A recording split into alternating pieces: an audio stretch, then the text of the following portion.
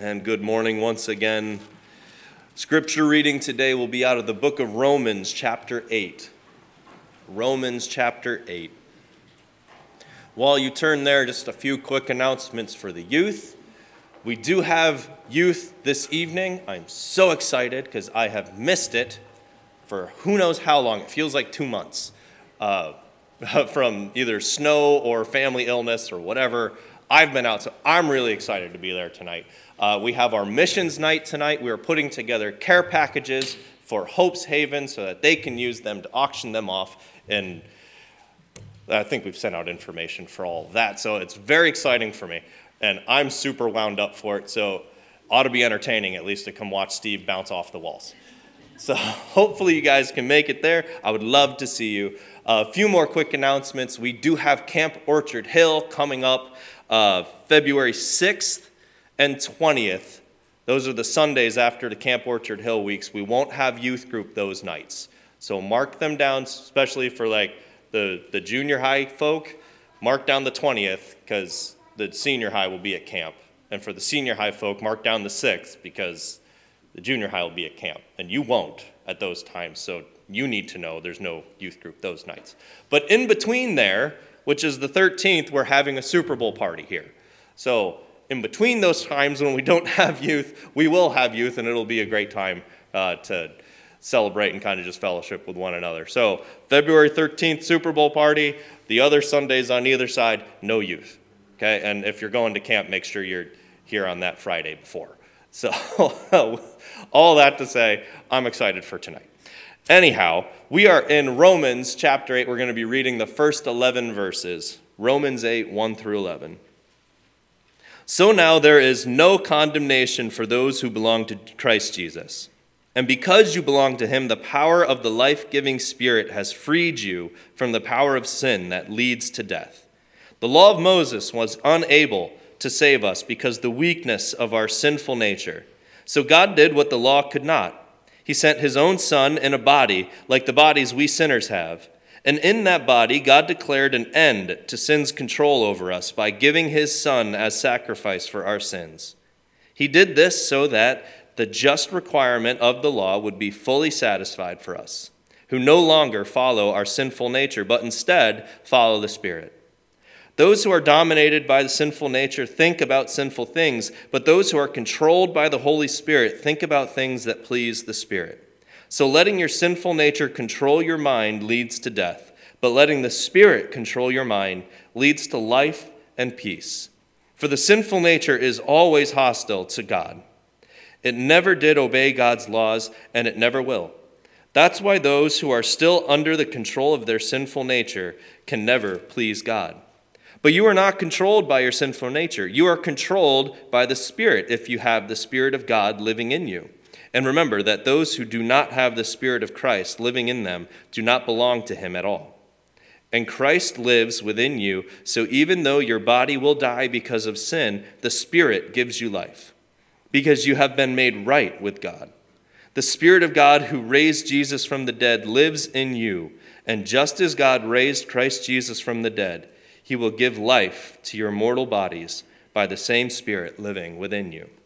Let's pray together. Lord, we thank you so much for your word. We thank you so much for your gospel. Lord, for what Jesus did on the cross for us, as these scriptures lay out. Lord, we thank you that you have taken the steps to save us because we were unable to. And Lord, as Pastor Doug comes, we ask that you would give him strength and boldness of word today. Lord, that our hearts would be able to hear him well, and that we would be changed and motivated by your gospel this morning, Lord. Lord, we pray these things in Jesus' name. Amen.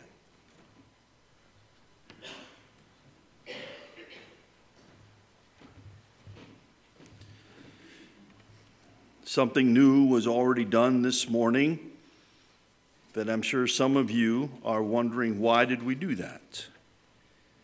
Seeing that we have not had a closing song at the end of the service, thought it would be nice if we get to see the cross once in a while that is before us.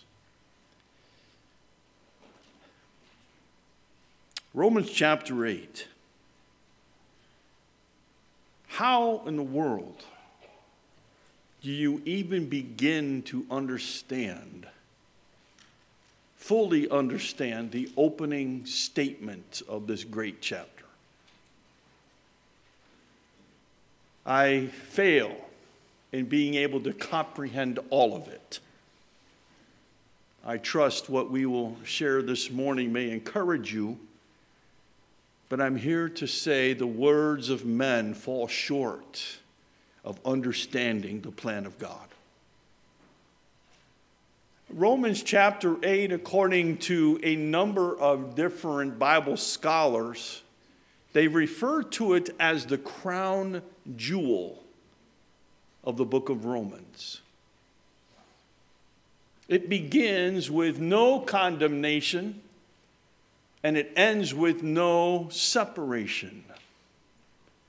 And in between those two glorious statements, 19 times the Spirit of God is viewed. What makes that dynamic is that previous to chapter 8, there really, in the previous 7 chapters, the Holy Spirit is faintly, and I say faintly, referred to in only 2 other places. In chapter 5 and verse 5, and then again in chapter 7. So now what we see in this particular chapter is the Holy Spirit's empowerment to live a life that is sanctified unto God. Previous to that, we go back as the first word begins, therefore. Well, whenever you see the word therefore, you must ask yourself the question, what is it there for? It's just not in reference to chapter 7 in which the Apostle Paul cries out, "Oh, wretched man that I am, who can separate me or who can save me from this body of death?"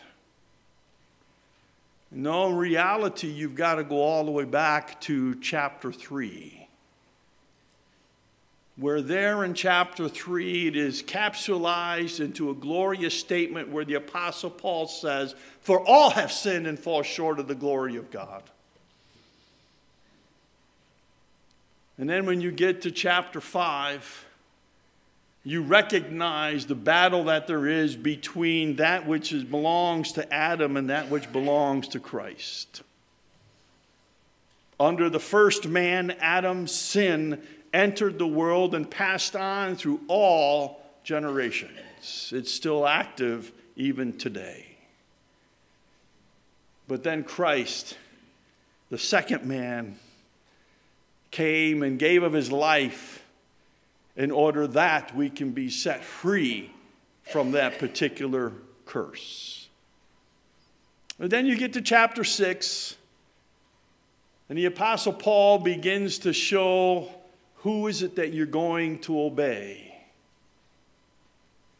You can either obey the flesh or you can obey the Spirit. And he says, and whichever one you obey, that's the slave that you will become. And then just last week, chapter 7, this great battle between the flesh and the Spirit, to where the Apostle Paul ends chapter 7. I believe it's a part of his testimony, but he ends chapter 7 by saying, "But thanks be to God who, through our Lord Jesus Christ." Now, therefore, there is now no condemnation to those who are in Christ Jesus. Do you fully understand the impact of that statement? To understand it, I think, in its full context, we need to go to another writer of the Scriptures. Go back with me. Put your notes here, if you wish, in chapter 7 or chapter 8, and go back to John chapter 3.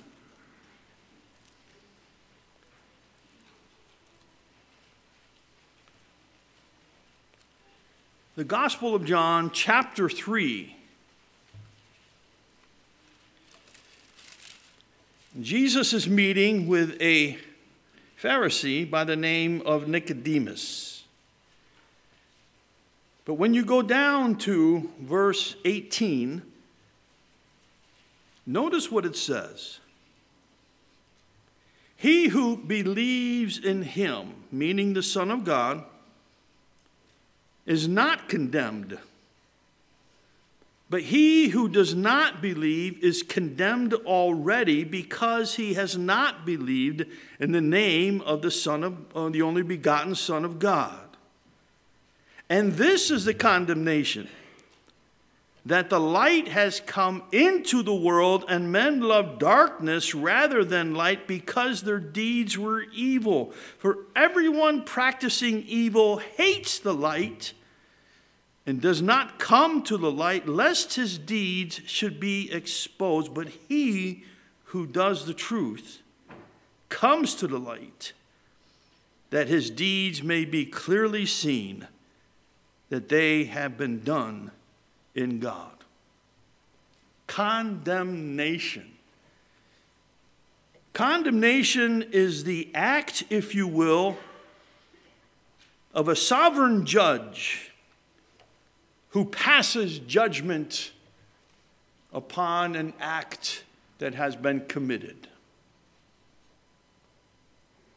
The most horrendous condemnation, as we referred to in John chapter 3, is an individual that literally is condemned to hell because of their own desire not to believe in the truth. There would be some in our society today that would love for us just to read the first part of this verse. For there is now no condemnation. Under that means everybody is going to the blessed hope of heaven. But that's not what the verse says. It is therefore there is now no condemnation to them who are in Christ Jesus. There's a identification there. Condemnation, the proof of not being condemned, first rests in our, if you will, our identification. They who belong in the Lord Jesus Christ, who belong to the family of God, have been set free. There is now no condemnation. What's interesting is there are two other words in that opening statement. First of all, there says there is now. It is a time frame. It is speaking to a particular situation that is even prevalent today. Now.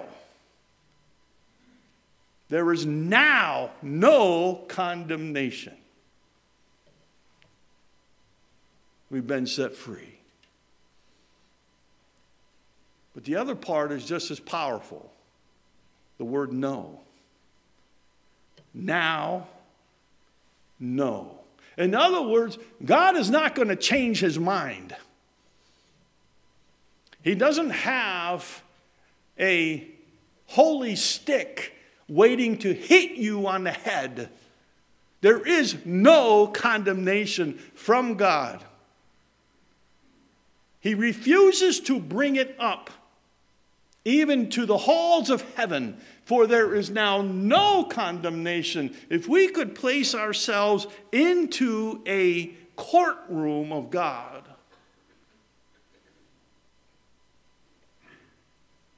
we would find out that judgment has been passed.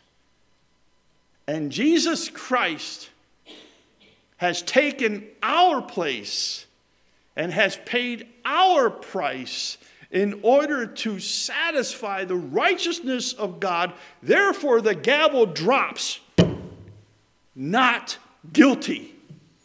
no condemnation, not even to be brought up again. The slate has been wiped clean, and we've been set free. Now, some of you here tell me the full extent of that. I can't comprehend it. Maybe it's because we see ourselves. Maybe because we know ourselves. Oh, we try to hide things, believe me. But how can we come to the grips of when presently there is no condemnation, God has declared us free in Jesus Christ?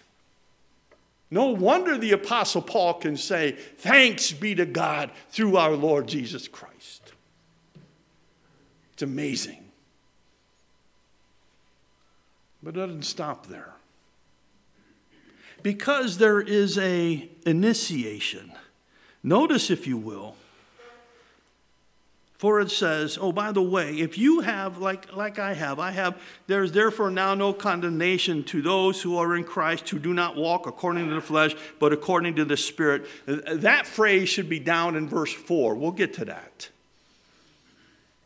Some of you have translations that have a little footnote that says that doesn't appear in the early manuscripts. That only came later. So we can move that down. You haven't adulterated the scripture. It's okay. But notice in verse 2. The law of the Spirit of life in Christ has made me free from the law of sin and death. Hallelujah. Now, the word law there is not referring to the Mosaic law in either one of those situations. It's in reference to who's in control. It's the authority. Who has authority over our life? For it says in verse 2, for the authority of the Spirit of life in Jesus Christ has made me free from the authority of sin and death. It puts a whole new genre on this particular verse. To realize that I no longer have to be under the authority of sin and death. Sin and death have no more dominion over me and over you. Why? Because the authority of the Holy Spirit. Now, all of you ask yourself the question, when does that transition, when does that come about? When does that initiation come about? I'm glad you asked. Now we need to turn to Ephesians chapter 1. Ephesians chapter 1, verses 13 and 14.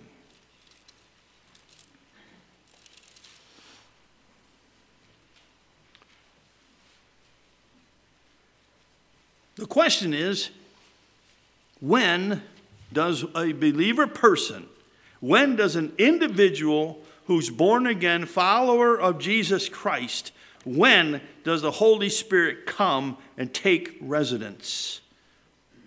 Notice in verse 13, in him, meaning in Jesus Christ, you also trusted, after you heard the word of truth, the gospel of your salvation, in whom also, having believed, you were sealed with the Holy Spirit of promise, who is the guarantee of our inheritance until the redemption of the purchased possession, to the praise of his glory. When do you get Holy Spirit? The moment you trust the gospel. And he is there as God's guarantee that will never run out. I get so frustrated when you purchase something and it comes with a guarantee. Why is it that they only guarantee cars up to 36,000 miles or 3 years? I guess because they're handmade or man-made. But God doesn't have an ending of this guarantee. It culminates when the prized possession is called home. And you are the prized possession of Jesus Christ. You are his child. And the Holy Spirit comes at the moment an individual believes in the gospel. That individual is saved according to the gospel. And they get this wonderful triune part of God called Holy Spirit. Now there's something that Paul says you should not do. In Ephesians chapter 5. When he says, Ephesians chapter 4, verse 30, don't grieve him. Don't grieve him. Do not grieve the Holy Spirit of God, whom you were sealed for the day of redemption. That, dear people, is part of the battle.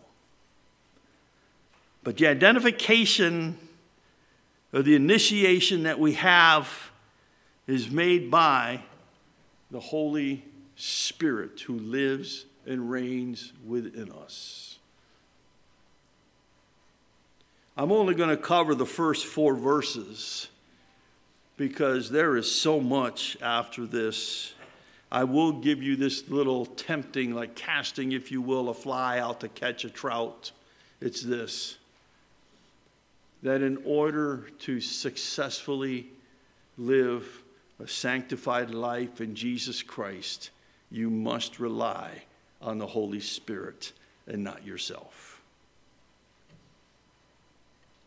The introduction of it is here.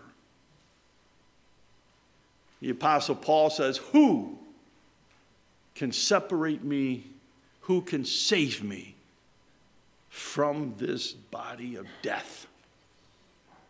The answer, the gospel and the Holy Spirit. What's amazing about these first 4 verses, you see the interaction going on between Father, Son, and Holy Spirit.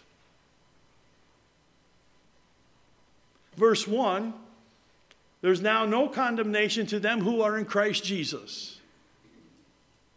Verse 2, we see the law of the Holy Spirit, if you will, the magnificence of the Holy Spirit in controlling us, the authority over us.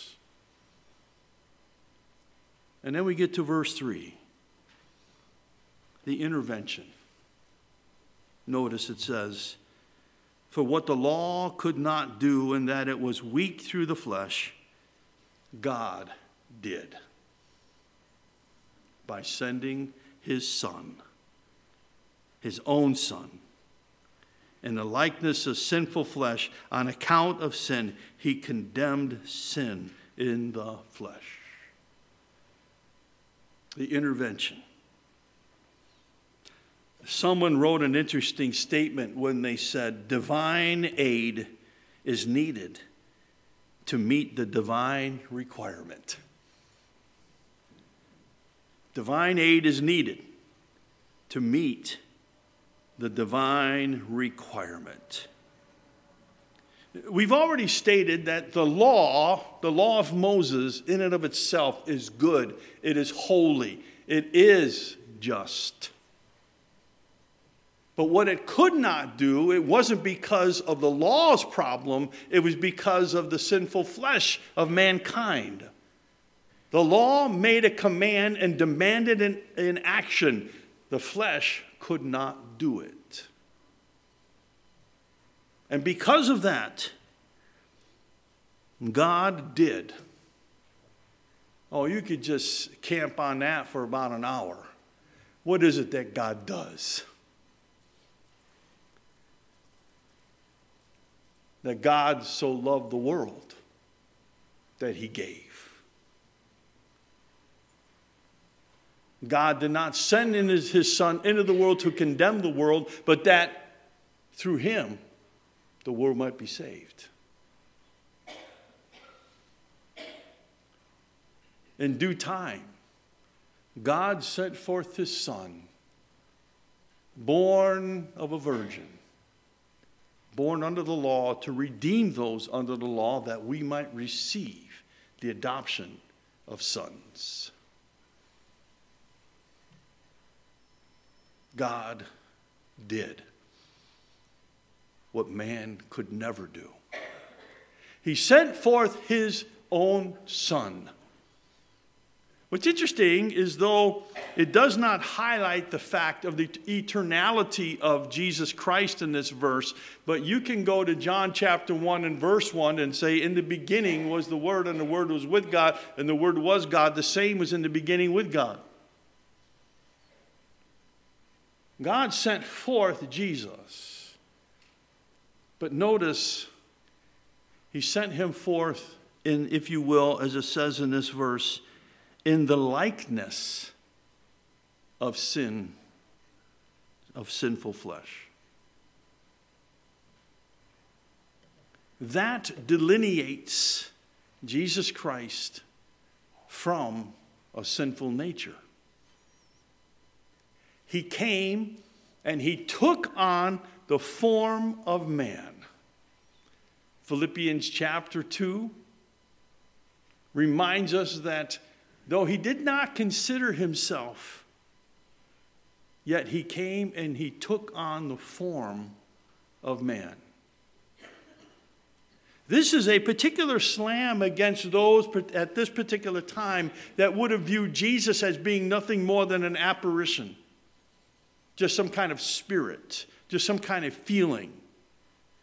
No, God sent him forth in likeness of sinful flesh. Doesn't say of. He didn't send Jesus Christ of sinful flesh or with sinful flesh. No, likeness.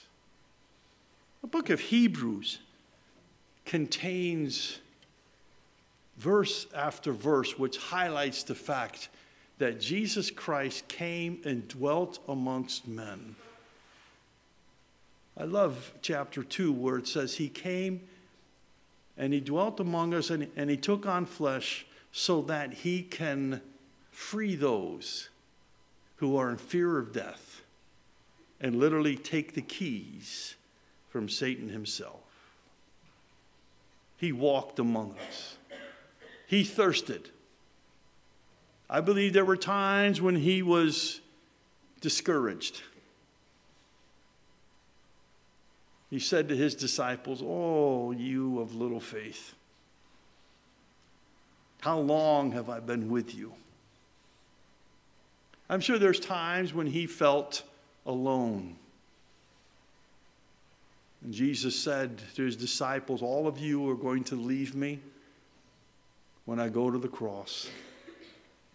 And Peter stepped forward and said, "I'll never leave you. I'll give my life for you." "No, Peter, you're going to deny me 3 times before the rooster crows." So lonely he was that even on the cross he cried, my God, why have you forsaken me?" But yet, without sin. 2 Corinthians 5:21. He who knew no sin became sin for us, that we might receive the adoption of God. What man could not do, God intervened and sent forth his Son to die. But the best part is he didn't stay in the grave. I've done some studies on other religions and what they view as their only hope of life after death. You can go over to the Middle East, and there you will find the tomb of Muhammad. and his bones are still in there. And you can go to the Far East and find the tomb of Buddha, and his bones are still there. You can try to trace down Joseph Smith in the United States. He's somewhere in Missouri buried, and his bones are still there. Name anyone of a spiritual realm that thought that they had the answers and their bones are still there. But dear people, we have a Savior who's risen. God intervened. No condemnation because of our identification in Christ, our initiation by the Holy Spirit, and the intervention of God the Father. And lastly, in verse 4, proof of interpretation. It says in verse 4, that the righteous requirements of the law might be fulfilled in us, who do not walk according to the flesh, but according to the Spirit.